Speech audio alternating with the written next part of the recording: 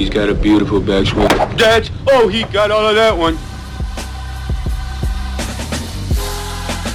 Oh my gosh. That is amazing. Layup with an iron into the hazard. Oh my God, you had to deal with the golf course people too! Well, that wasn't quite what I meant, you know.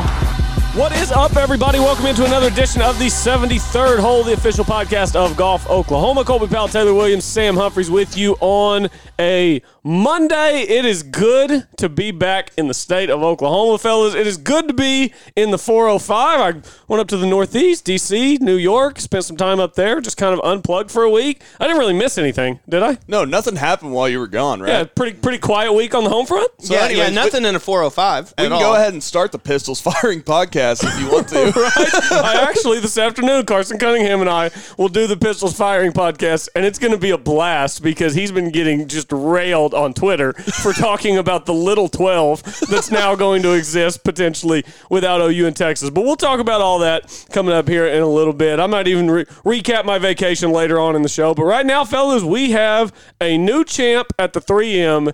Cameron Champ wins by 2 at 15 under par after what was a questionable decision to pull his driver, and then what was an even more questionable decision to snap hook his driver on the 18th hole with a one-shot lead, which, of course, is a par 5. But he gets it done. Cameron Champ now has 7 top 10s on the PGA Tour in his career. 3 of them are wins.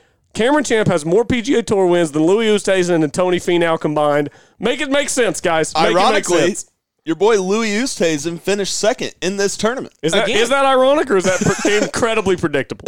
I said it on our previous show. I thought he was going to miss the cut. How can you go off of the momentum of not winning after having the solo lead after each round of the Open and then not win and then come across the pond and finish second again? It's pretty confusing, but it's impressive. It's not like he was. It was like the exact opposite of last week for Louis. He never really was in contention. He just kind of backdoored this second place. Like he never really thought that besides the fact of Champ choking on the last few holes. On 18. He did, yeah. I mean, the fact that he played so good after that and shot 5 under. But I mean, you look at the analytics guys and look at Cameron Champ. Every single round, he gained more than a stroke putting, and 3 of the 4, he gained more than 2 strokes per round putting.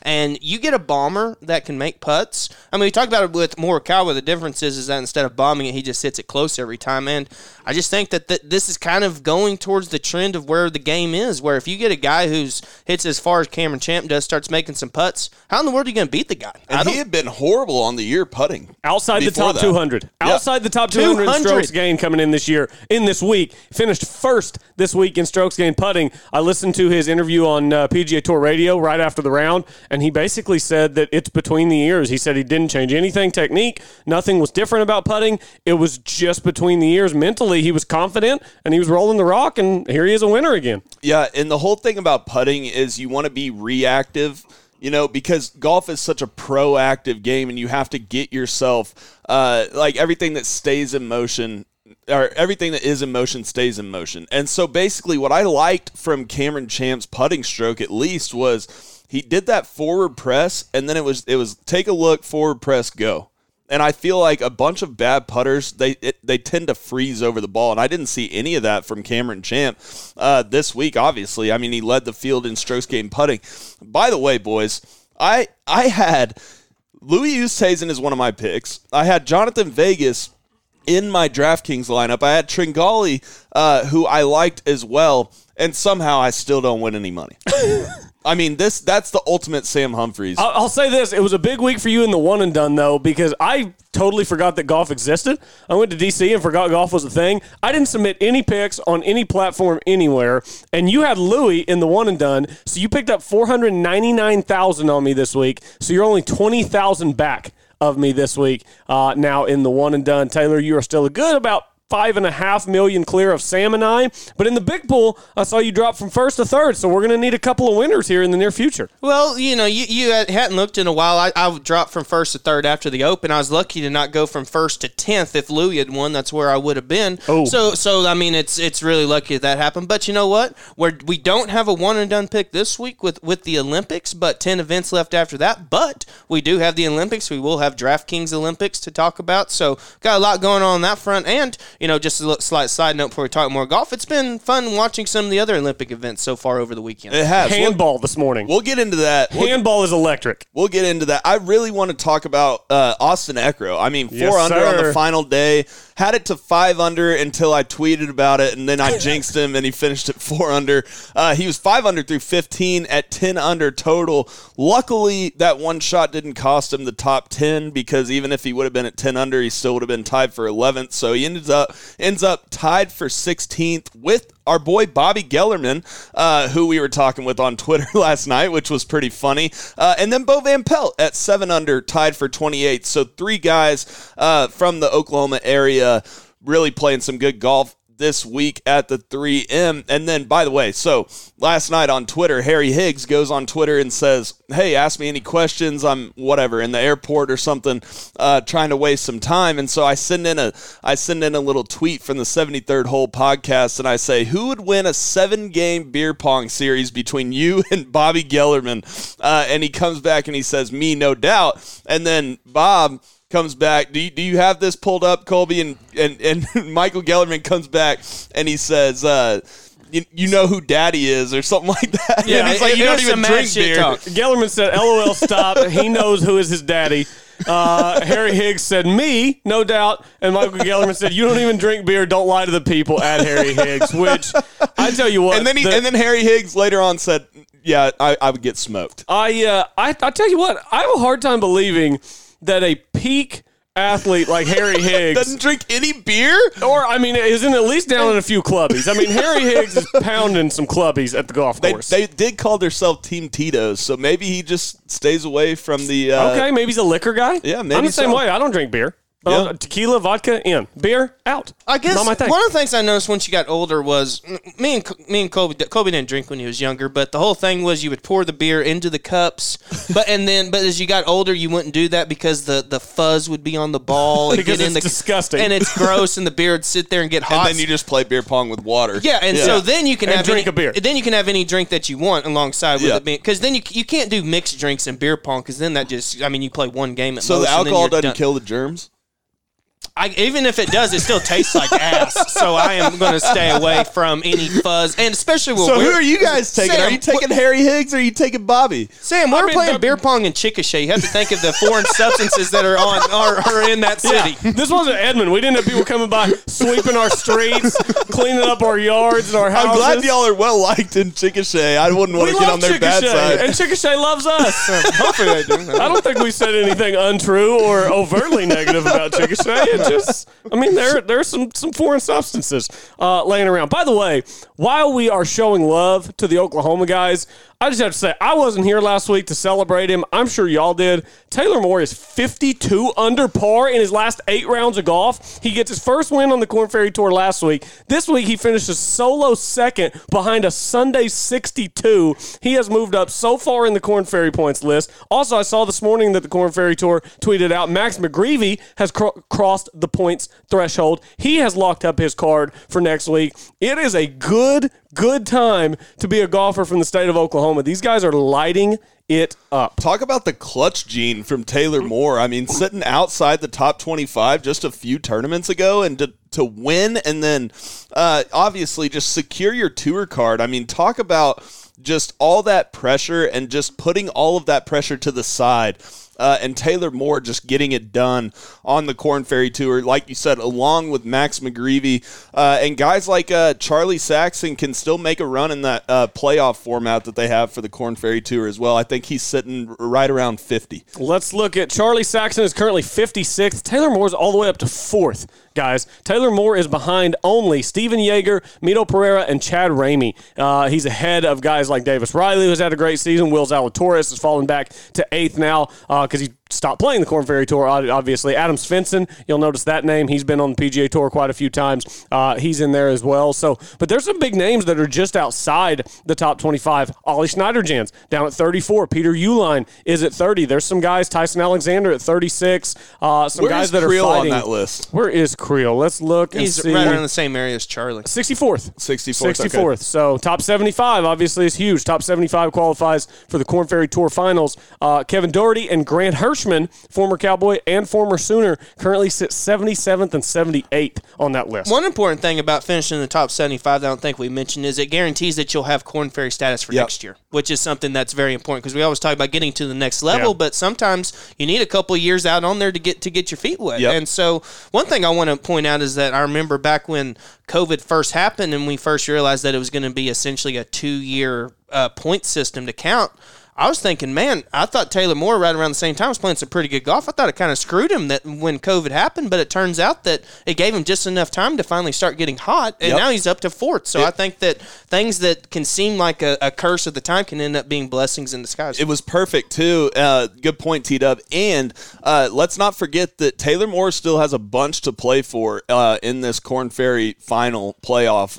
I mean, you can up your status for the PGA Tour so much, whether you finish 1st to 25th, even though all those guys will secure a tour card. Yeah, and exactly. And, if he can get more wins, I mean, you're playing for money, you're playing for points, you're playing for status. All of that stuff goes a long, long way toward future success. So it's been a great couple of weeks. Like I said, 52 under par in his last 8 rounds of golf. It's just, what is that? That's 6.5 under per round over an 8-round stretch. That is just... Is that good? It's unfathomable. It's unfathomable to me. Hey, I want to circle back real quick, back to the 3M. I have kind of maybe an unpopular opinion. I don't know if people agree with this or not, but I find Cameron Champ as maybe the most boring golfer on the PGA Tour. Now, define boring. Okay. Because we were kind of talking about this before show, and I was a little confused. Define boring. Okay, number one... Well, I guess I'll start by this. It was not boring how he played the 18th hole. I don't know what the hell he was thinking, hitting driver off that hole. All you got to do is hit 2-iron, which he had striped off the tee like previous 4 par 4 tee shots that he hit. But, and then obviously ended up getting it done, and he said that, he's going to make at least a bogey if he hits driver every time just down the left side. But I disagree. I think you put it in the fairway and then lay up, and win. But anyways, I'm not talking about necessarily his golf. He just has no reaction, number one. Number two, he plays extremely slow. He's a very slow player, especially all day. They kept blaming it on the wind and everything, but I mean... Was it a wall of wind? Was Dottie Pepper the one blaming it? I know it was CBS, but I don't think she was there. I don't know, but I know that Colt Knost kept talking about that they kept, kind of debating on club selection because of the wind. But, I mean, man, he was really, really slow coming down the stretch. Not even coming down the stretch, even on the front nine, he was being extremely slow. And he has no reaction until he makes that putt at the end. And then in his interview, he kind of opens up a little bit. But just watching him play, I even had a buddy who doesn't really watch golf, and he was watching it with his son, and he goes, man, he takes forever to hit the ball, doesn't he? And I hadn't really, paid attention to it all day, and then I paid attention on probably, the last 6 holes, and he really does. He takes forever, and that's part of it. Maybe the no reaction, no smile kind of part of it. But, I mean, you can't debate that he played great golf. I'm just saying maybe not the most entertaining player to watch. I will say he definitely is one of those guys who, some guys just try to never get too high, never get too low, always stay in the middle. Which is great. Yeah. I mean, it works, but I'm saying just as an entertainment factor. I'm not saying that he should do anything different. Obviously, what he's doing is working. I just think it was kind of, not fun to watch. I like watching Cameron Champ because I know that he could shoot 78 today. I also know that he could shoot 63 and win the golf tournament. And maybe when you're watching him shot by shot, maybe it isn't as entertaining. But usually whenever I see him, because I went through a phase last summer, you can ask Taylor, I went through a phase where, for whatever reason, I felt like it was Cameron Champ's week. Like 3 out of 4 weeks a month, I'd be like, Cameron Champ, all he's got to do is get a few putts to go in, and it's going to be his week. And it seems like every time he gets a few putts to go in, he wins. He's won 3 times and 7 top 10s in his career on the tour. I will say this. It's really, really impressive what Cameron Champ Champ has done. I remember I was at a AJGA in Puerto Rico, and I had dinner with one of my other buddies who knew Cameron, and Cameron and his dad had dinner with us, and he wasn't like a world beater back then, and that was probably when we were like 15, 16 years old. He definitely wouldn't have been a guy that I would have been like, he's going to win twice on the PGA Tour, before the age of 30. And he has gone out there and he's gotten so much better. He's learned how to control his speed, and obviously is getting the putter working somehow. After having a terrible year putting this week, he was great. So it's just really impressive what he's done. I just mean, when I say boring, I think that it's just, an entertainment factor. Like watching Phil, it's like, that's number one on my list, like most entertaining player to watch, just because it's a show. It's DeChambeau's the same way. I hate the guy, but it's entertaining. You know what I mean? And so I don't hate Cameron Champ by any means. Actually, the opposite. I kind of root for him because he's one of the guys I used to play against, but I just find him a little boring to watch. I guess I'll pose two questions to boast and to throw your point a little under the rug. One is, would you rather watch Cameron Champ or Zach Johnson play? My answer is Cameron Champ any day. I mean, I don't want to watch short 270 down the fairway. But here's a different point. I mean, if you want to play the game, because like you talked about with his slow play, if Cameron Champ hit it 20 yards shorter, how much would you want to watch him?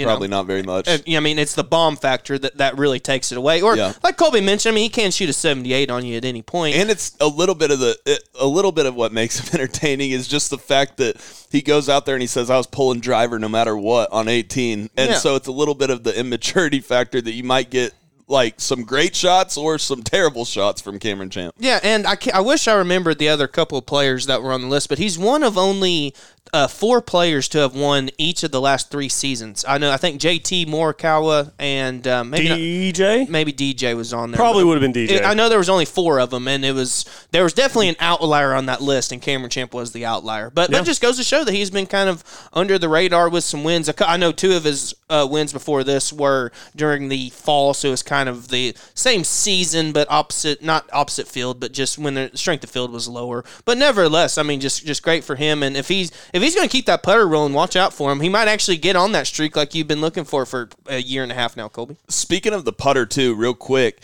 Charles Schwartzel has gone to the full Louis pre-shot routine. Did you notice that? Is it a South African thing, I guess, where you just go all the way down to the putter? I think that they're just such good buddies, and Louis been the best putter on tour so far this year. I think Charles might be trying to learn something from Louis, but he's going full down, squat, kind of, how Louis does, and then kind of the straight up back. So are we all going to start trying this now? I might. I mean, we're going to do this tomorrow. So we're playing Oak Tree National tomorrow. It's going to be a blast. It's going to be a lot of fun. I've never played it, so it's going to eat my lunch. I haven't played probably since Washita Valley in Chickasha. I haven't touched my clubs. They're sitting right behind me in our studio here. Haven't touched them. They're going to need a little love today. I'm going to have to talk to them, let them know that they've got a big day coming up. I'm going to need some high-level performance out of them, especially my driver.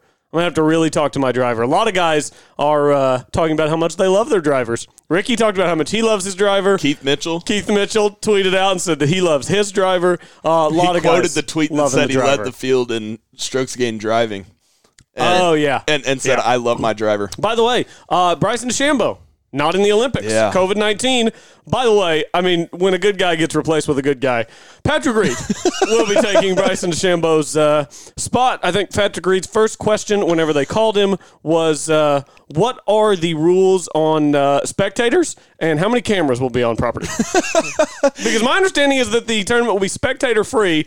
I really wonder how many cameras they're going to have on property. Is Patrick Reed learning that maybe good karma is a thing because he buys Nick Heinen and Matt Wolf's Chipotle earlier in the week. And bought Chipotle for a fan. Yeah, and a fan. And then he gets, the call to be on the Olympic team. I mean, maybe. Good guy, Patrick Reed. Are we seeing the turning point in Patrick Reed's both personal and professional life where all of a sudden he's going to become the good guy? How much is it going to hurt the pit of our stomachs if he wins a gold medal? Are we sure he paid for those Chipotle bowls? I have a question. I have a legitimate question. Patrick Reed and Victor Hovland go into a playoff for gold. Who are we rooting for? Obviously, Victor. It's obviously Victor, right? I'm rooting for France in the Olympics. Yeah, you're rooting for Rosner. Yeah. Yeah, your boy Tony Viva la Rosner. France! Well, because at this point, if you just look at total medal count as opposed to who's actually going to win it, and this isn't like the Ryder Cup where it's you either have USA or other, and I think that I'm the exact same way because USA is going to have by far the most medals out of all the sports, so it wouldn't hurt my feelings if Patrick Reed didn't. But here's another thing. I remember last time when Matt Kuchar finished third, he acted like he won a major championship because he got a bronze medal. I don't want Reed to get any medal. I don't want any celebration from Reed. He needs to finish fourth. He's Captain America. He needs to finish fourth. You're out on Captain America. I will say this.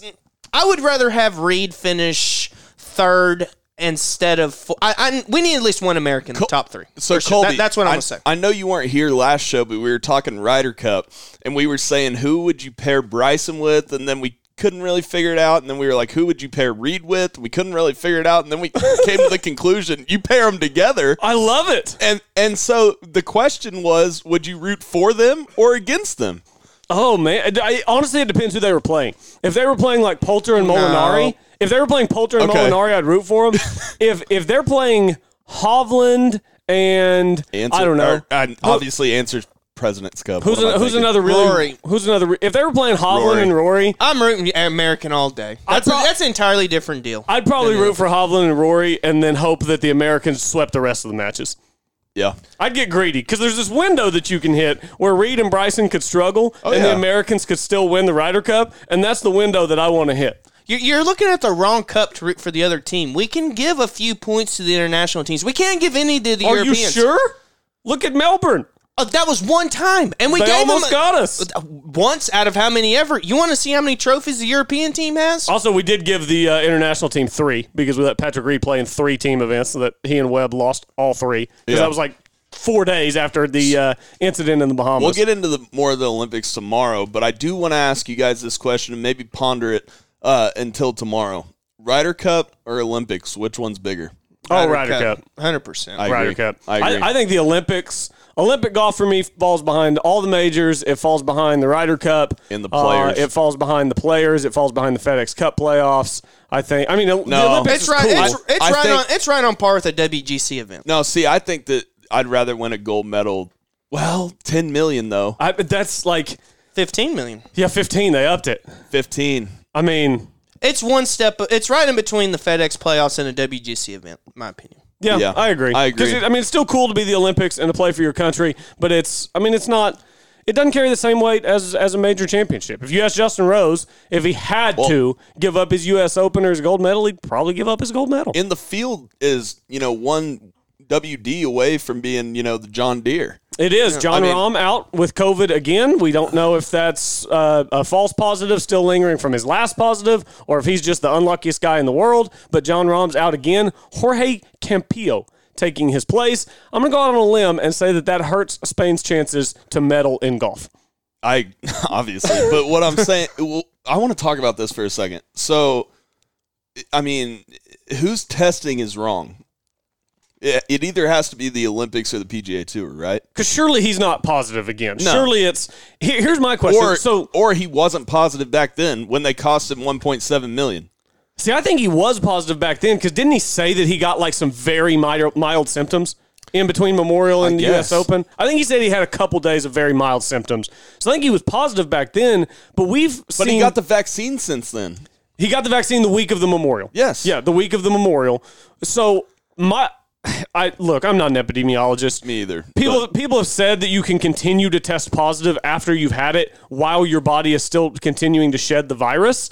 My question is it Japan's fault for testing someone who just came off a COVID positive? Because John Rahm's no longer required to be tested on the PGA Tour. So this isn't going to happen again on the PGA Tour because he just had it and he just got vaccinated. So is this just Japan being overly cautious? And he's played, the British Open since then. Right. And the U.S. Open since then. He won the U.S. Open. Yeah. After that. And so basically, if he is still lingering, then either the PGA Tour isn't doing the correct testing, right? Or the Olympic testing is, wrong. right? The only thing that messed this up is this whole new Delta variant that came out because they thought about not even having the Olympics again because of all this. I saw that. So they're just being so super strict on it now. And I mean, I guess I sort of understand that being strict on it, but at the same time, let's have a little common sense on the matter. But nevertheless, like we mentioned, if the Olympics was in higher regards on our golf standard up towards the majors, I think we'd be a little bit more apt for it. Or if, for example, Jon Rahm did another leading after 3 rounds by 6 strokes and they make him withdraw, it's a little bit more of a controversial story. But having him, or if he was like 42 years old. Yeah, very good. Jon Rahm's young. He's going to play in probably 3 or 4 more Olympics. That's very true. And so I think that at this point, it's just the Olympics being really overcautious at the end of the day. I think so, too. In my opinion. I think so, too. And our testing's probably better than the PGA Tour's testing. Maybe. Or at least more strenuous. What they're having to right? do, they're having to test, from what I understand, from what I've seen of the Olympic coverage, they have to test every day, every morning by 10 o'clock, and they have to put they have to take their temperature and put it into a system that catalogs it. Yeah. And I mean, hopefully there's no more withdrawals. I mean, there's guys over there, and I know they're being strict. You go to the golf course, you go back to your hotel room, but, I mean, hopefully nobody else tests positive because last thing we need is more withdrawals, more guys not having a chance to compete for a gold medal. One thing we do know is that Jon Rahm's going to win the FedEx Cup now. You're right. Jon Rahm bounces back with a win. He gets the week off. He gets the week off. Doesn't have to go all the way to Tokyo and all the way back and all that stuff. He's just going to take the week off, take it easy, hang out with the kid and the wife. And it is going to be an exhausting week for the Olympians. Because it's not full Olympic experience. I mean, you're flying all the way over there. You're separated from your family. You're to the course, back to the hotel. You're, isolated. It's going to be a long, exhausting week for the Olympians. Now, whoever medals, obviously, will be worth it. But, I mean, if you go over there and, you have high expectations, you play bad. I mean, if Morikawa goes over there and finishes 17th or something like that, I mean, it's going to be like, God, that was a long week for a little bit of payout. Yeah. But, I mean, that's or in this case, literally no payout. Literally no payout. You're right. You're playing for your country. All right. So while I was gone, I saw via the 73rd Twitter account, 73rd whole Twitter account that we have hooked up with Clubby. I love me some Clubbies. I was thrilled for this news. Clubby is a more drinkable version of the Oklahoma staple, the Club Special, the official seltzer of slicing limes, not swings. Lemon and lime, natural flavoring, only 4 grams of carbs, 2 grams of sugar, 100 calories. You want to have this thing with you on the golf course on these hot summer days. It has electrolytes, does not contain artificial flavors, 5% ABV. That's alcohol content, obviously. Perfect for a hot day on or off the golf course. Specifically formulated for golfers of every handicap. Make shooting anything over 110 bearable. The freshest, smoothest, leanest, greenest, #1 seltzer in golf. That is Clubby. Spelled exactly like you'd think. Clubby, Clubby Seltzer. Go pick yourself up one today and go enjoy a nice day on the links. Fellas, a lot of golf was played this last week. Do we want to go ahead and dive into the conference stuff, or do we want to take a break, gather our thoughts, and then dive into conference realignment that's headed our way? Well, I think that before we get into conference realignment, because this doesn't affect just football like everyone thinks, this leads down to all sports, including golf, which we'll get into. But I think it's a nice segue because 3M and the Olympics have something in common, guys, and that was Ricky Fowler this week. I wanted to know what y'all's thoughts were on him. It seemed like he had it rolling there for a while. On, I think it was Saturday, I believe. He was 6 under through 10 holes, then ends up finishing like bogey, double, or triple. Made a snowman on 18. Yep. Snowman on 18. By the way, chunked it in the water. 18 was playing incredibly hard. After Saturday, the 18th hole was playing 35 over, and the rest of the course was playing 85 under. Wow. It was either after Friday or Saturday. It was the hardest hole on the course. I think it was Saturday. You asked about Ricky. Ricky started wearing sunglasses at the PGA. Before his sunglasses, he was minus 17.4 on the year strokes gained putting. Since glasses? Yeah. And since the that glasses. Was before glasses. Since glasses, he was positive 12.05. That's impressive. That's impressive. I mean, I don't know, just seeing the break better, I guess. Is it are these prescription sunglasses, or are they just regular sunglasses? Yes, prescription sunglasses. Well, then that explains it. Yeah. Because then you can just see the break better. One more thing on Louis. Louis has earned $4.3 million in his last 7 events. The previous 2 seasons, Louis earned $3.8 million. Wow. Louis been on a heater. I mean, minus the trophies. Yep. But Louis been on a heater. Here's the question. You got Louis Oosthuizen. You got Tony Finau. He does his thing. He's consistently a top 15 to 20 player in the world, doesn't win. You've got Cameron Champ. 7 top 10s in his career, but 3 of those are wins. I mean, what's the difference? I mean, obviously, you just have that closing factor, that clutch factor to win. I'm sure there's a little bit of luck to it. It's smaller events that Champ has won. It's not like he's contending in majors or anything like that. He did contend at the PGA last year at Harding Park, but I don't know. I see Louis Oosthuizen, who's been unbelievable, just out of this world good. But then I see Cameron Champ, who has been outside the top 200 in putting this year, has missed a bunch of cuts, but then he has a good week and he hoists a trophy. And I don't know which one of those you would prefer. It's one of the Louis' way up there, but Champ's hoisting trophies. One of the best quotes I ever heard was from my college coach at Tulsa, Coach Brogdon, would always say, to win a tournament, you got to beat a guy that careers it, because someone's going to career it every single tournament. Yeah. Yeah, no, that's a very good point. I would say that whenever you look at it, so like for example, Louis and Finau, like you mentioned, they've been out here for years, and what happens? Exact same thing. They don't win. Besides the one Open that was 11 years ago, and Finau winning in Puerto Rico, whatever you want to call it. Nevertheless, it's a trend. They keep finishing second. I noticed with Louis, he does it in different ways. Like this one was more of a backdoor. Some of his majors have been backdoors, but like we saw at the Open Championship and the U.S. Open, he has leads and just isn't able to get it done.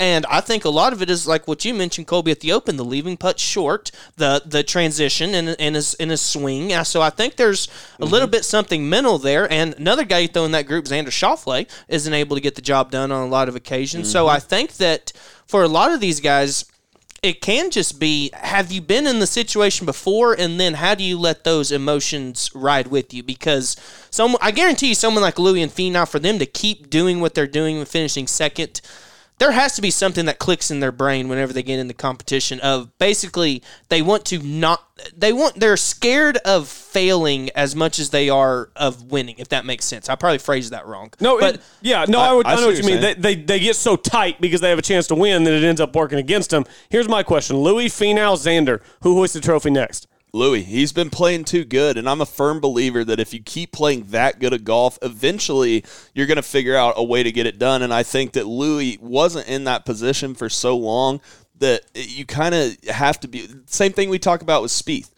You have to be in that position to learn how to win, and I think that Louis is figuring out what he's doing wrong, and if he keeps playing that good of golf, which isn't necessarily a given, but, I mean, it's all year he's played great. 4 point whatever million that I just said that he's made in his last 7 events. But I think if you keep playing that good of golf, and eventually you're going to not get quite as nervous in that situation, and you're going to remember the things that didn't let you succeed in the past. And so I think that Louis is probably the guy on that list that I would take to win Taylor, next. Louis, Xander, Finau. I think Xander wins a playoff event. You think Xander wins a playoff event? Wow. I like it. I like where you're going with that. No, definitely not the Morgan. Hell no. God, no.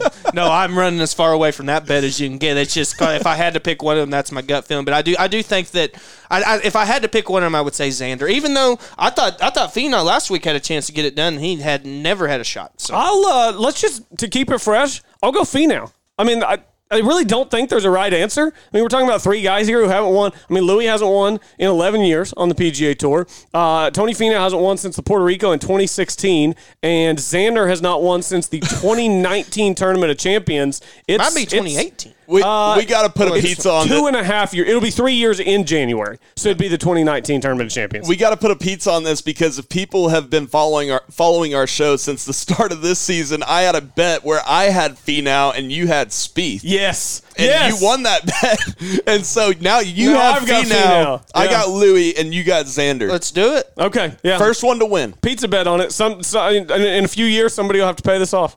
Yeah. I mean, assuming one of these guys ever hoists a trophy again, we'll have to pay this off at some point. After the break, I do want to get into the U.S. Junior a little bit, too. Okay, sweet. We will definitely do that. Real quick, we totally deviated from our question about your question about Ricky. I was out in D.C., and I saw how great he played on Thursday. He was 7 under, tied for the lead, and then he finishes the tournament at 6 under, T34. It was pretty disappointing. I was hoping he could at least, even if he didn't win the tournament, I was hoping for a good, solid top 10 finish, something to build build on. And, Saturday when he chunked that third shot in the water on 18 and then sent it long, ends up making the triple. I just thought it was really deflating for him on the week to play so great on Thursday and then just have it kind of the wheels came off, and he ends up playing one over in his final 54 holes. So I was pretty disappointed in how it finished for Ricky. Yeah, I would have said, what kind of odds could you have got after the first round? Ricky shoots 64, Eckroat shoots 73, and Eckroat ends up beating him by 3 shots. So, it goes to show that even though the first round is really the most important analytically, if you don't play the next 54 holes well, it doesn't mean a damn. Yeah, and on Saturday, Ricky had an 8 on number 18, and he was tied for 7th when that happened. When after that happened, he was tied for 30th. That final group actually took 29 minutes to play the 18th hole. We actually saw Sung Kang, who was in 21st and ended up 67th. After the 18th hole with a 12 on number 18. Whoa! On Saturday. And then Adam Hadwin made a 7 and dropped from 4th to 17th. So that 18th hole was a beast of a par 5. I got a question. Saturday, did y'all see Gary Woodland miss his tee shot right of the pond? Yes. But he stayed in bounds? And he kept being like, go right. And, it somehow stayed, in between the pond and the out of bounds line. And he was just sitting there perfect. Able to lay up. And my man JT Poston can't hit his ball at the damn Barbasol Championship. So. Oh, yeah, that was brutal. I'm sorry. The area right of the pond on 18 at the 3M should be out of bounds. You should not be able to hit your tee shot right of that pond. Because how far right was that from where he was aiming? 100 yards? 130? Yeah, it was probably at least 85 yards from the fairway. From the right edge of the fairway. Yeah. Yeah, that was way out there. All right, let's take a break. We'll come back on the other side. We'll talk about conference realignment, how it impacts college golf. We've got a few questions and people talking about some good things that happened in their game of golf on Twitter. We'll get into all that and much, much more coming up on the other side. Stay with us here on the 73rd Hole, the official podcast of Golf Oklahoma. When something the size of a golf ball hits your roof, you need to call McRae Roofing. McRae Roofing is Oklahoma's designer roofing service specialist. For years, Jeff McRae and the experienced team at McRae Roofing and Exteriors have served fellow Oklahomans by helping them with their roofing needs. McRae Roofing uses only top quality materials and professional crews to make sure that each job is done right, so it will give you the years of service, security, and protection you need from the unpredictable Oklahoma weather. McRae Roofing offers residential and commercial roofing, ventilation services, and custom copper designs. McRae Roofing is dedicated to exceeding the homeowner's expectations. It's not just a roof, it is your home's crowning glory. Call McRae Roofing today at 405-692-4000. That's 405-692-4000. Make sure to also visit their website at mcrayroofing.com. That's MCRAY roofing.com. Don't get caught with a leaking roof. Contact McRae Roofing for your free inspection today.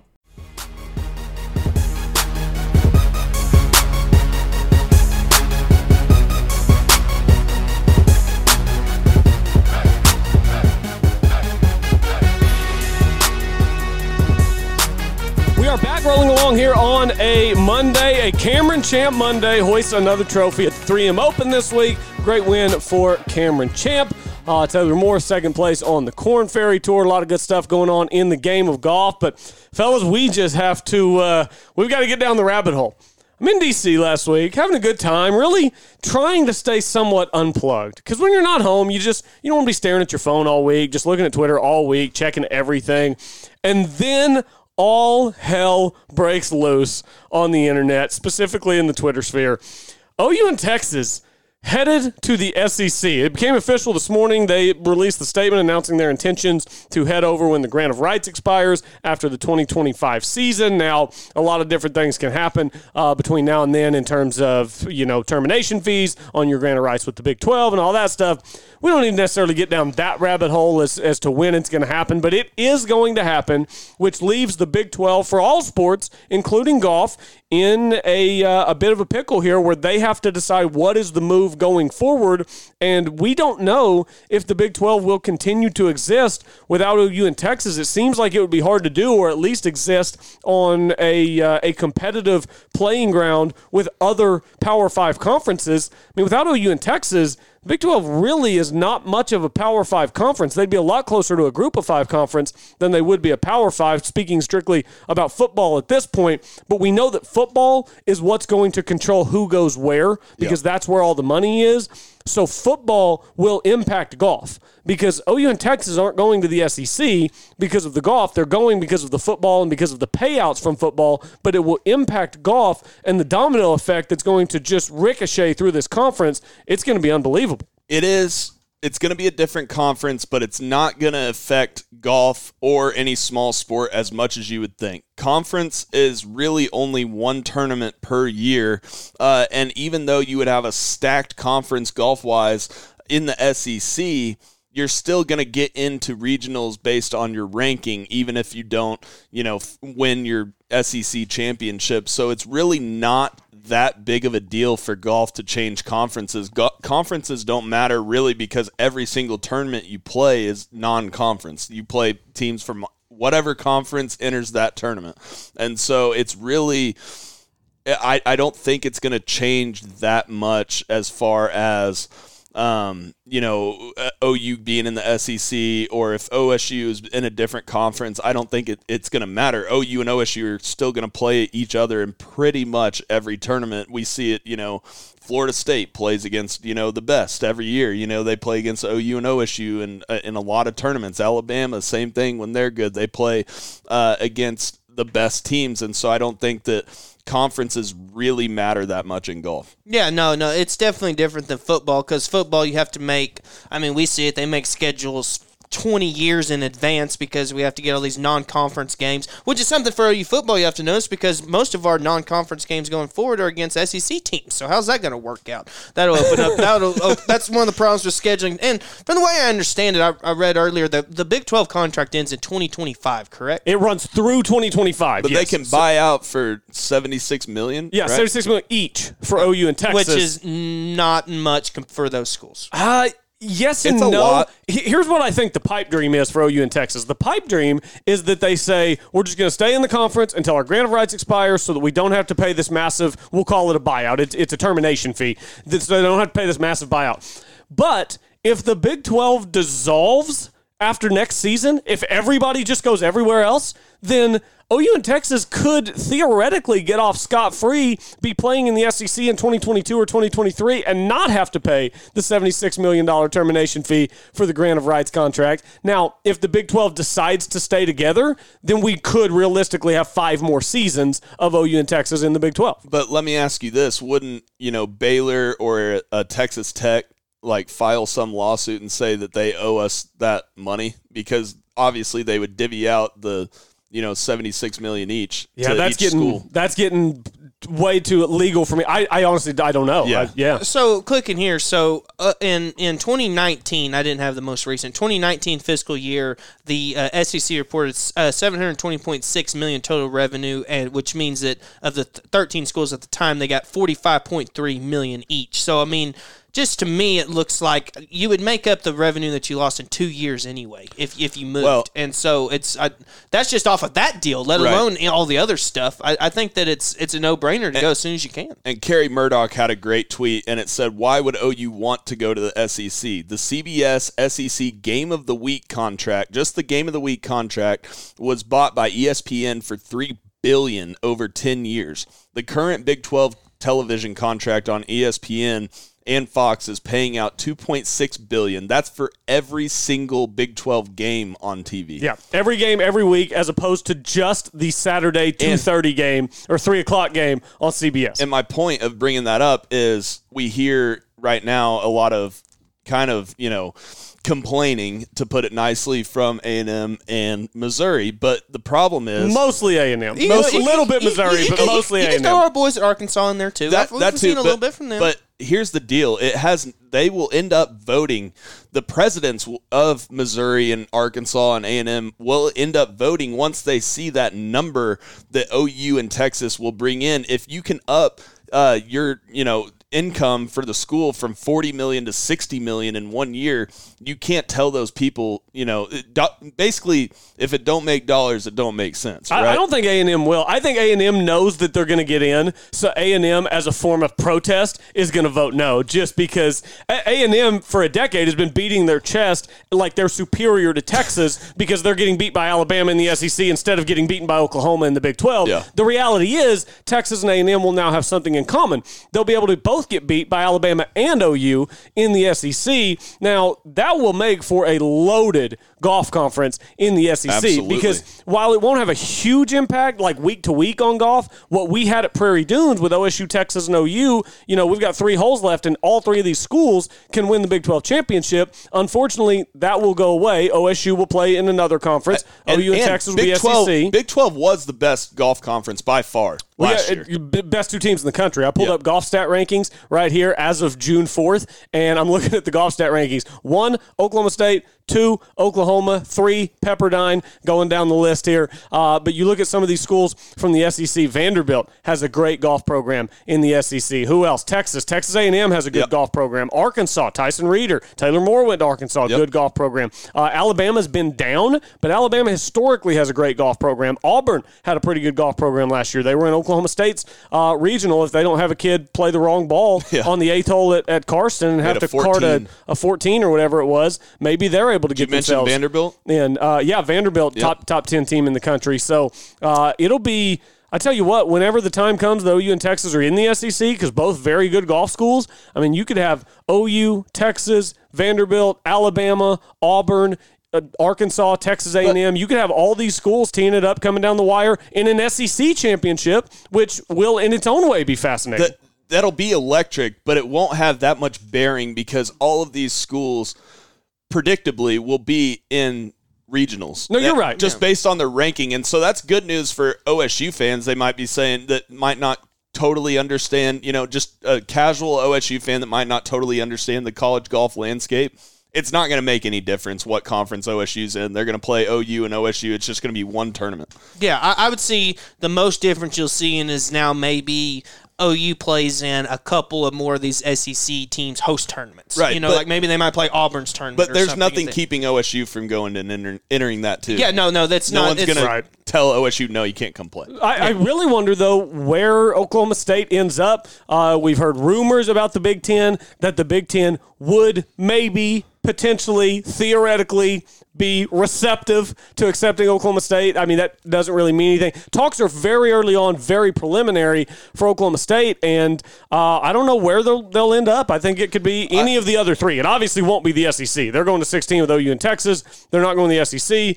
Oklahoma State could end up in ACC, Big Ten, or Pac-12. Could end up in none of them. I mean, everything's on the table. What I'm hoping for is 3 16-team conferences that are basically comprised of the big boys, and then you have another 16-team conference with teams like a Tulsa, talk about Tulsa a little bit. And we got a good Twitter question that said, let me pull this up here, Colby, that said, give me 1 second. Here. Yeah.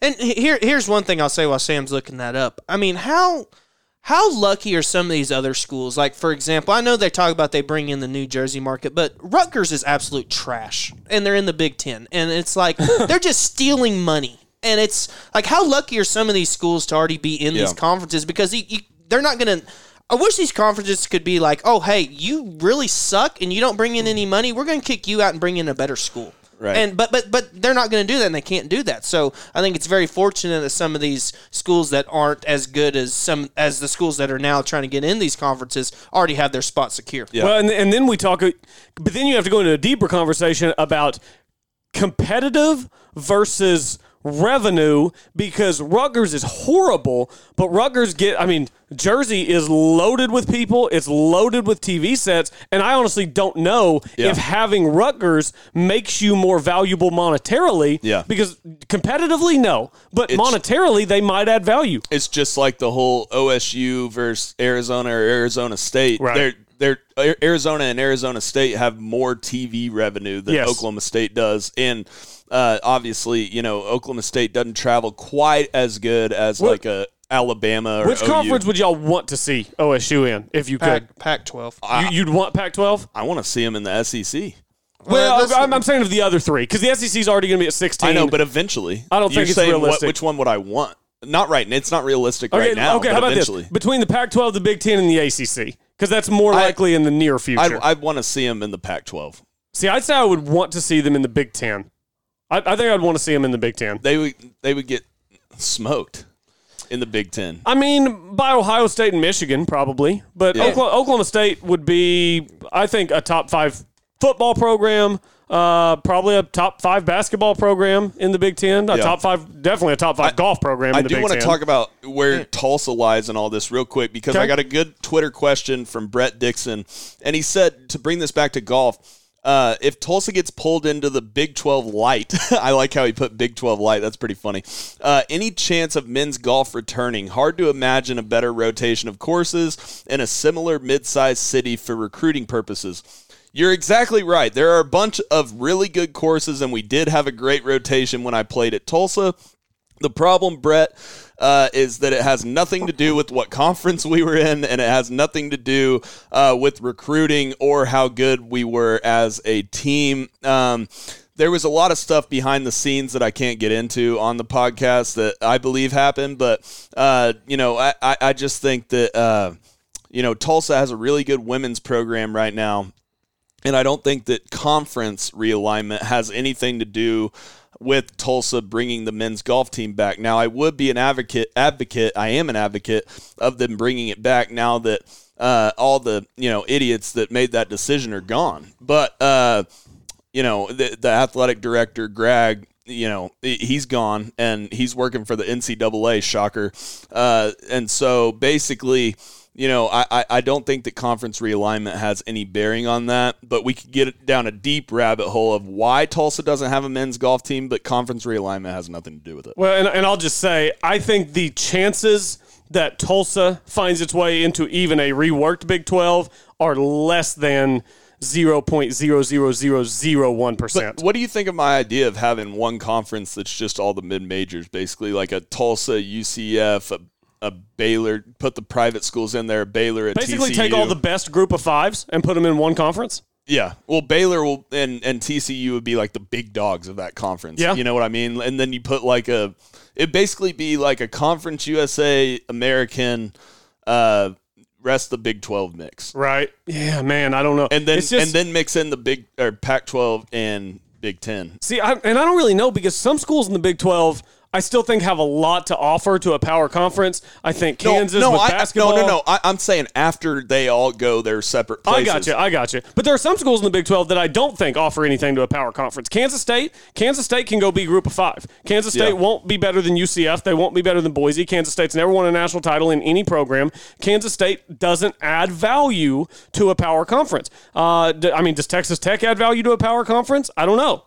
I don't know that they do. I have the answers you seek. Okay, hit me. I have over the last. This was in 2019. This is total school revenue based off of athletics. Obviously, Texas was number 1. OU was number 8. So these are the reasons why they want to move to the SEC. Are there any schools that you guys would like to know about? For example, I brought up Rutgers earlier. They're 39th. They are ahead of Big 12 schools such as Texas Tech, Iowa State, OSU, which was 45th. Kansas State, which is 48th. The only Big 10 or Big 12 school I can't find on here, and I even Command F'd it, that's Baylor. For some reason, they're not listed, but every other school seems Baylor's a private school, so they don't ever release data. I will say, to bring it back to golf real quick on Rutgers, OU got the big-time transfer from Rutgers that is taking that graduate year or whatever, the COVID year and transferring to OU. Chris got her up. And he was Big Ten Player of the Year. And going through this, it seems like the Power 5 school that makes the least amount is Washington State. And they're 54th. And then Oregon State's 51st. Cal, surprisingly, 49th. Then you get into Kansas State, 48th. So if you're anywhere below that 40th mark, you're kind of... Where does Oklahoma State rank? 45th. 45th? Yeah. OU was 8th. Now, I'm assuming this is including money that you get for conference TV deals? This is total school revenue. Okay. And it's minus with the expenses and Bama as well. is... Right. Bama is 7th. Yeah. This is the order: Texas, Texas A&M, Ohio State, Michigan, Georgia, Penn State, Alabama, OU, Florida, LSU. And That's you got to remember that Georgia is way up there too because they have big cities such as Atlanta. Right, absolutely. So I don't know. It's going to be fascinating to see how it all plays out with conference realignment and how it impacts Oklahoma and Oklahoma State. I think we kind of have a pretty good idea of what's going on with OU. OSU still very much up in the air. Shall we turn our attention to Twitter to our listeners? Yep. We asked this morning for our listeners to let us know if they have any questions or to tell us about their latest golf success. We'll start with Tom Blake, who messaged me back on my Twitter account. John Blake? Tom Blake, cousin probably, nephew maybe, said, made my first eagle playing Bethpage Yellow last Thursday, second handicap hole, 410 yards. Hold it with a 5-iron from 171. He said his playing partner, and this is a direct quote, said, I'm pretty high, but that's in the hole.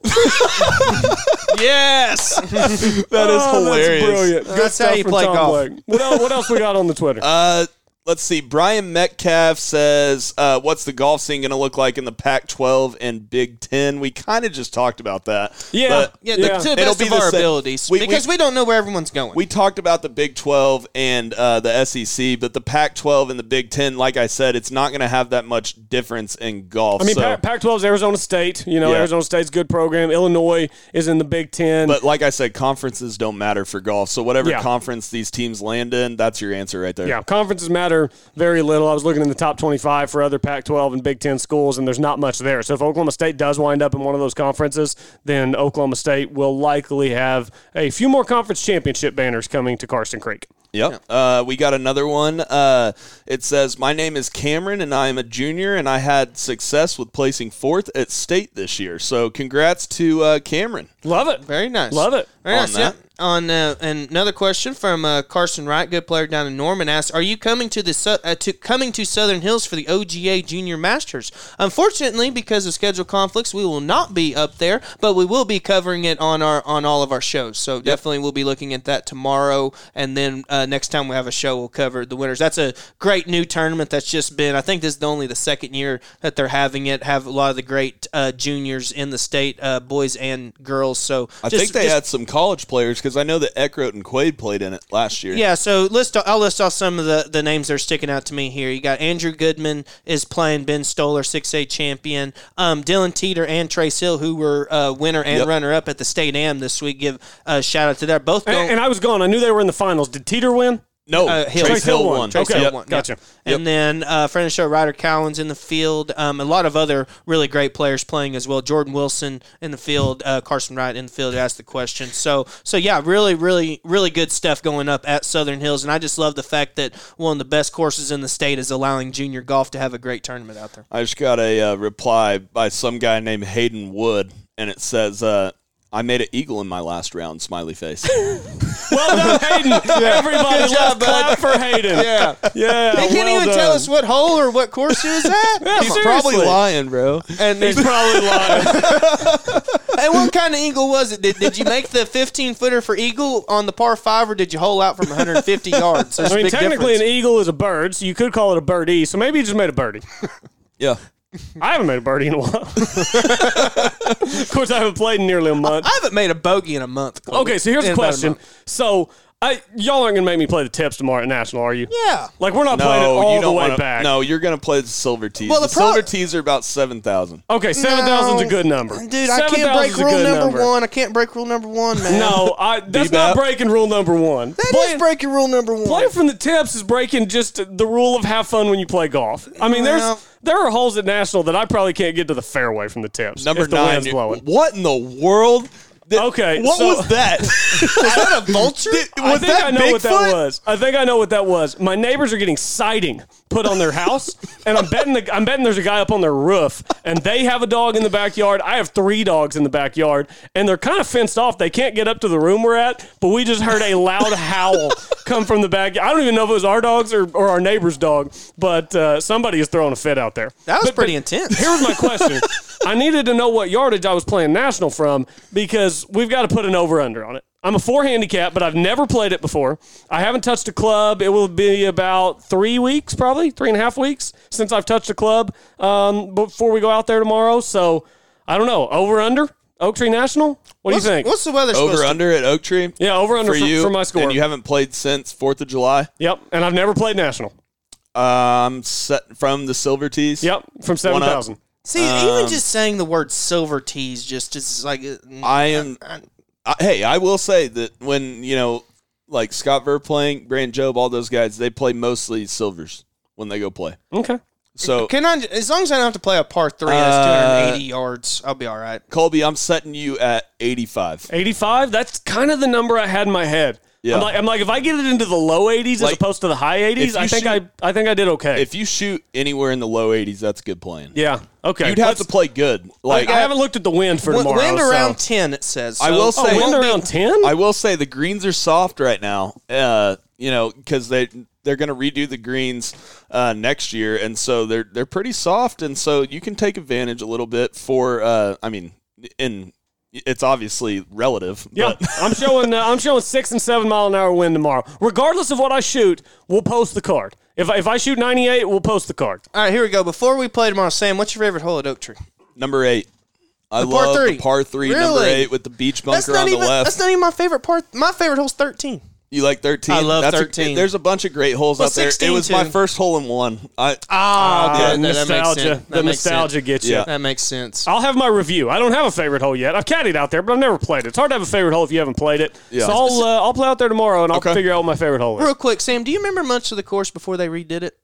No, I had never actually played it before they redid it. I became a member right after it was redone, so I never played. I was like 13 years old when they redid it. I mean, I played it once back long time ago before it was redone, and the only hole I remember being different was 14. They didn't change a whole lot. No, it wasn't like a complete redesign or anything like that. I was just wondering if you had remembered. I just remember 14 was a lot different than it used to be. You used to be able to blow it way right down there where that creek is.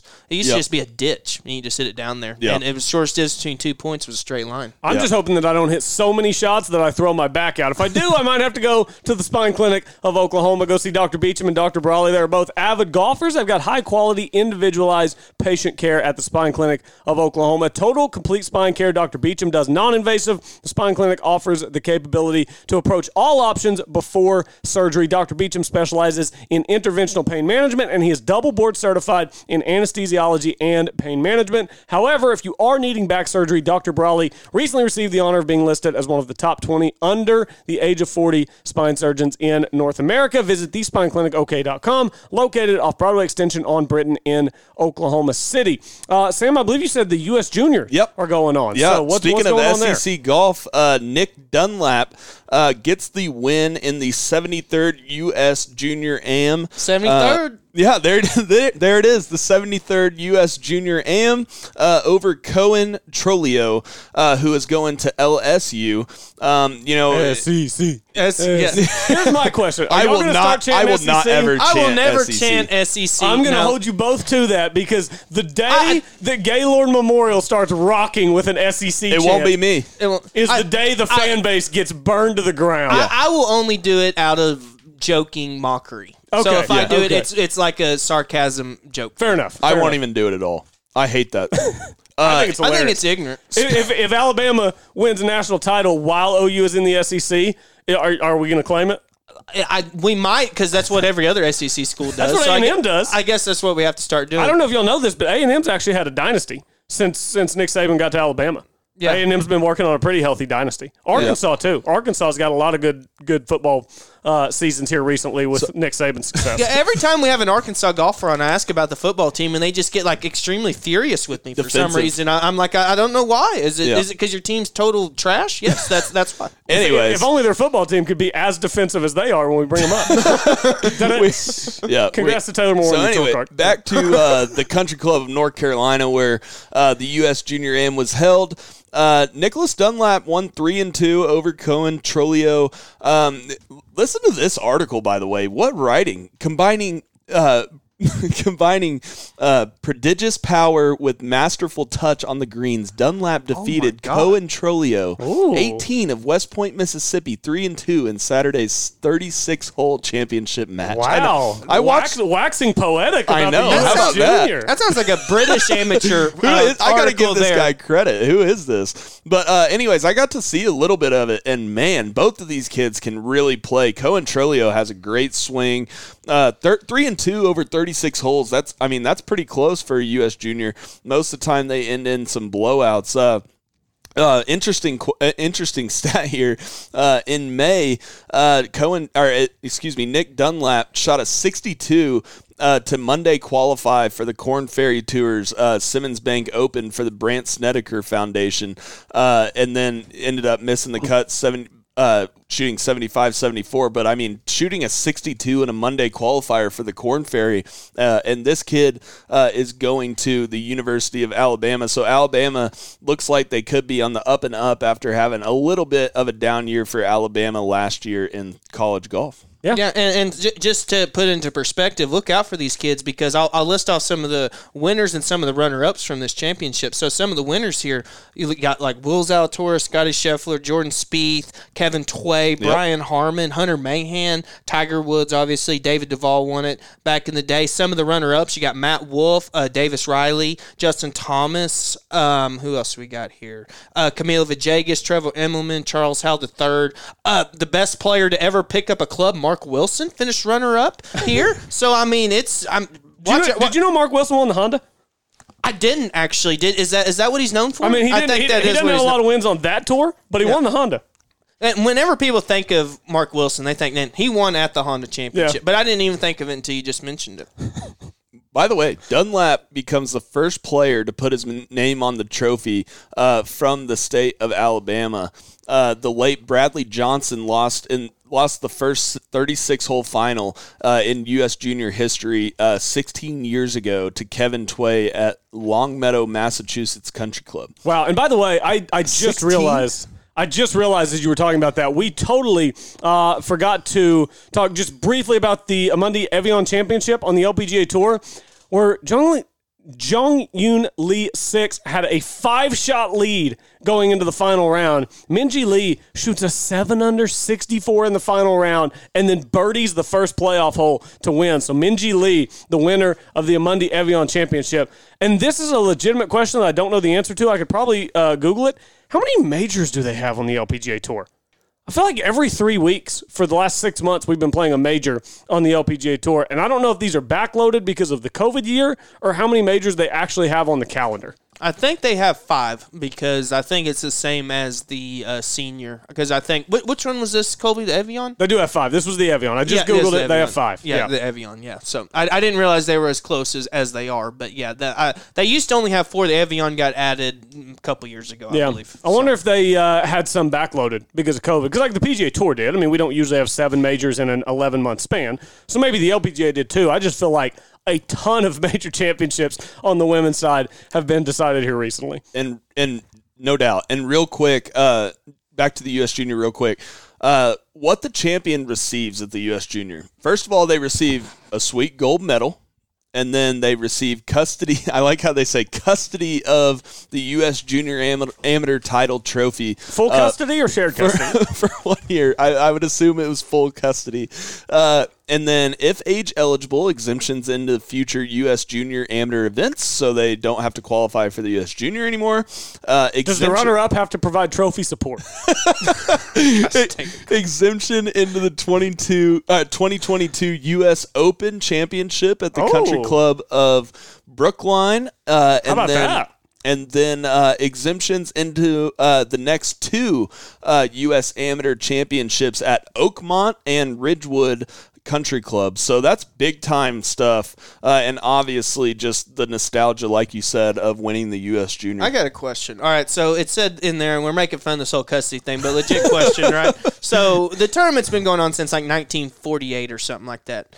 You give a prominent trophy to someone under the age of 18. What has to be the craziest thing that this trophy's seen? It has to be some crazy stuff, right? I mean, it had to have ended up in a lake at some point and somebody had to fish it out. Oh, yeah. No 100%. Yeah, go out to a nice little lake party, and you're having a rager. Next thing you know, your U.S. Junior trophy gets thrown out into the middle. Is this trophy designed where you can drink out of it? Is it like a cup? No, style trophy? It's a big. Oh, you can drink out of that thing. Oh yeah, it's a big bowl. You can serve. Oh, dude, that's a punch bowl. Dude, I'm serving cheese dip out of that thing. It's a punch bowl. Fondue. It's a fondue bowl. Yeah, dude. There's no way that thing has not been through hell and back. There's no way it's the same trophy. It has to be a replica type thing. But it said custody like it was the most rare. They can refurbish it. Yeah. I mean, you can just do little renovations. Some refurbishing. Little renovations, maybe some new hardwood. I've heard some crazy stories about some trophies in my day. Anything that off the top of your head that can be shared? Off the top of my head, you don't have to include names. You can just say, I know this guy. I know. I will not name names. I really won't. Because I don't know if the statute of limitations is up on this. But I know it was the State Am trophy. The Oklahoma State Am trophy? The Oklahoma State Am trophy. Oh, no. And I know a balcony was involved. I'll leave it at that. I think I've heard this story. Tom Brady threw the Lombardi trophy from boat to boat over the ocean. So they'd have to have a dive team go out there to get the Lombardi trophy. Also, I want to ask y'all, did you see the video of Tom Brady playing catch with a pitching machine? That is fake. It's fake. You think it's fake? It's 100% fake. It's just like the golf video that he did putting, and he was rolling in 40-footer after 40-footer. That one was fake, and I'm saying this one's fake as well. I don't think this one was fake. There's no way you're knocking it over from farther away. He threw a missile. He threw a missile, Sam. It's fake. It's fake. I think it's real. You think it's fake or real, Taylor? Or have you not seen it? I be honest with you, I saw it like 4 days ago, and I couldn't remember what happened. So he threw it into the balls machine. Yeah, like the jugs machine that has the two wheels, and you shoot a football out between it from like 15 yards away. He threw a football 3 times in a row into the jugs machine, and threw it back at him. But the third throw from like 25 yards, he knocked it over. There's no way. It's fake. It's someone who's really good at Photoshop or whatever you call it. Because the putting thing was a deep fake. Either that or somebody who's really good at throwing a football. Watch this. Pause the podcast, Colby, and then I'm gonna show y'all this video, and then we'll come back. We're back here on the 73rd Hole Podcast. We're back. It's okay. So we watched the videos of Tom Brady putting. We watched the video of the jugs machine. It's not, the putting one I think was fake. Yeah, the putting one's definitely the second one, because the second putt on the putting video that Tom Brady has on his Instagram, the ball, the last 3 feet goes in the hole too fast. But I'll also say this: I think the golf one's fake because Tom Brady's not one of the greatest putters of all time, but Tom Brady is one of the greatest throwers of the football to have ever walked the planet Earth. But you got to look at the evidence here. It's the same angle. So I think that something has to do with the angle of the video being on the right of him a little bit, like at a 45-degree angle, right and behind. And the ball doesn't rattle on the jugs machine. I think it rattles. It seemed to rattle on the second one more than the first one. The first one seemed like it was... Whenever I saw the first one, I thought fake, and I saw the second and third one, I said, man, that looks... If that's fake, that's really good fake. But if it's a really good video team, if it is fake, because when he knocks the jugs machine over, the jugs machine still shoots the ball up in the air as it's falling to its back, and it shoots it at the proper angle, and it lands back on the field and stuff. So I don't know. Maybe it is fake. I love Tom Brady, but I think it's fake. Maybe it is fake. Who knows? All right, good stuff. We missed anything today? I think we covered it all. We got a little Olympic preview coming up probably tomorrow. It starts Wednesday, doesn't it? Yeah. Now, will it be on mega early Wednesday our time, or will it actually be played? It'll be late because it's Thursday there, so it's Thursday. It's the opposite of the British Open, so it'll be prime time. Okay, very nice, very nice. Okay, so we're, depending on schedules, because we're playing National tomorrow, depending on schedules and stuff, we'll either have a preview out for you tomorrow by midday or Wednesday morning. One or the other, we'll have an Olympic golf preview, study the course a little bit, and figure out who we're picking to take some medals home.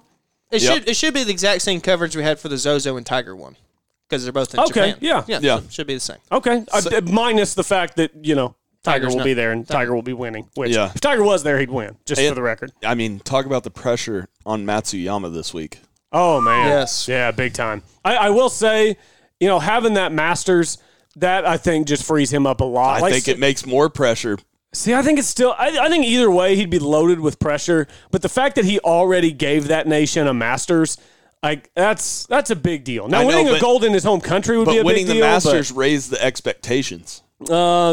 Yeah, good question. Oh, by the way, here's something fun we can do before we get out of here. Monday Q Info, which, by the way, does a great job on Twitter covering all the Monday Q stuff. If you haven't read up or seen anything at all about how the PGA Tour is basically just stealing his content. We talked about it last show. Without acknowledging him. It's disgusting. It's despicable. I hate it. It's always credit the source. It's embarrassing. It's embarrassing for the tour what they're doing to Monday Q Info. If you're not familiar with it, give it a Google. But he posed a question 4 minutes ago. Tomorrow's the Texas State Open. Johnny Manziel's in the field. What does Johnny Manziel shoot tomorrow in the Texas State Open? Course is par 70, 6,900 yards. Nice. Rating of 74.3. What's Johnny Manziel shoot tomorrow? Does it say the course name? What course is it? Texas State Open is a big tournament. It's a big tournament. Doesn't say the course name here. Yeah, it is a big tournament. He's paired with J.J. Colleen, a guy who's West Texas Driving Range Pro on Twitter, but who's played in some Monday qualifiers and has played in some tour events and stuff. So don't know what the course is, but Johnny Manziel, I'm going to give him... I don't think he breaks 80. I think he'll break 90. He is a good player. I don't think he'll break 80. I'm giving Manziel an 81 tomorrow at the Texas State Open.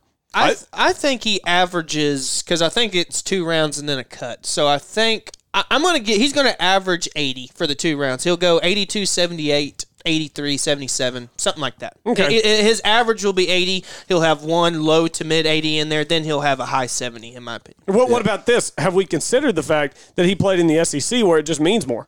So maybe he'll shoot 65. That's a good point. I mean, A&M's such a prowess program. I would love to see a match with like Phil paired with Johnny Manziel and then Tony Romo paired with someone else. Yeah.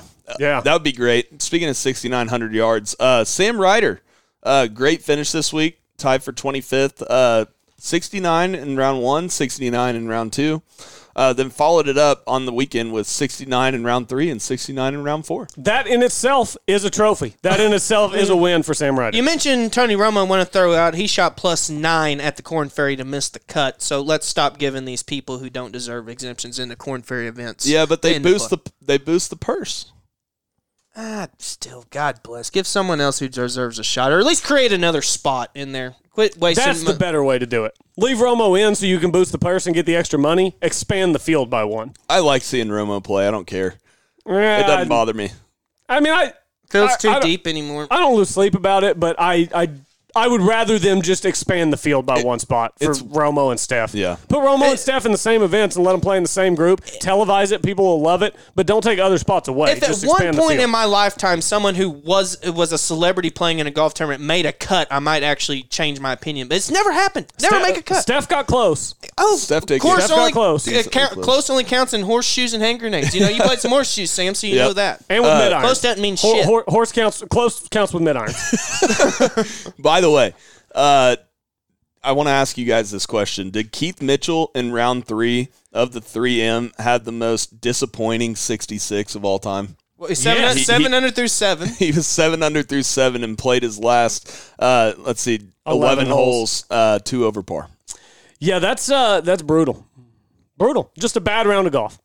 Just a bad round of golf. Just a bad 66. I mean, he's on 53 watts and he shoots 66. No. He underperformed by 13 strokes. Imagine how nervous you'd be, though, after, birdieing your first 7. You know what that would be, though? That'd be the equivalent of, like, let's say, like a 9 handicap, starting the round with 7 straight pars and then shooting 82.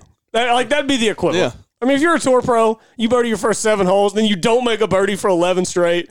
Not only don't make a birdie, but you play your last 11 2 over. I know he walked off the course that day thinking, wow, what a freaking bum I am.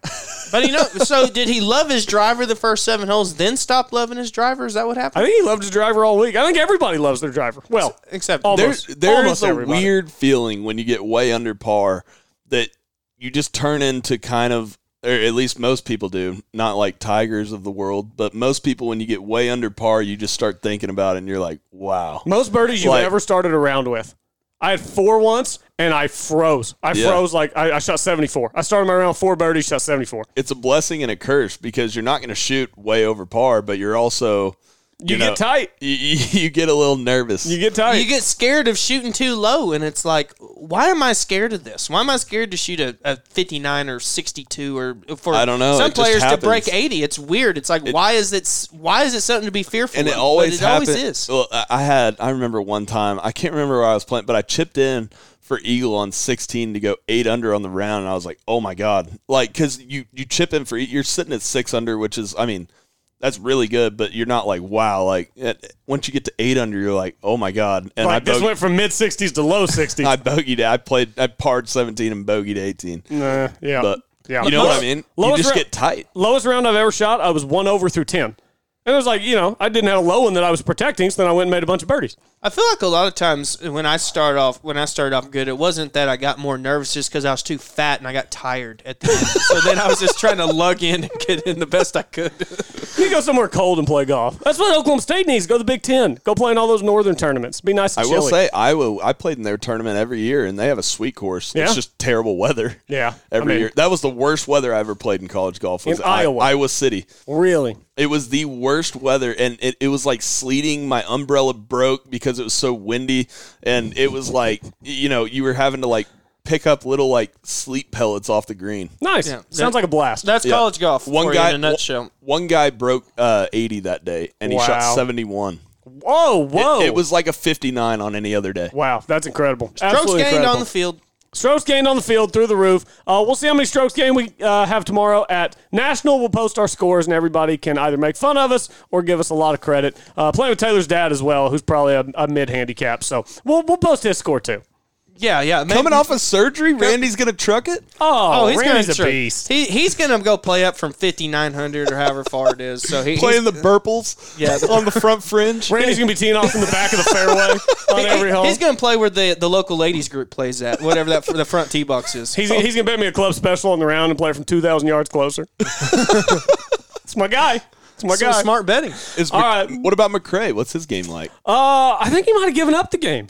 Oh, he's not playing? I don't think so. He might be out there. He was diagnosed with MS a few years ago. He actually had to go to Russia to get treatment and all that stuff because it's not. McRae Roofing, our good buddy, by the way, having us out tomorrow. So shout out McRae Roofing, Jeff McRae. Good people. Go see him, give him a call. All right. Good stuff. Good show today. Some more Olympics to talk later in the week. Make sure you come back and join us. Thanks for listening to the 73rd Hole, the official podcast of Golf Oklahoma.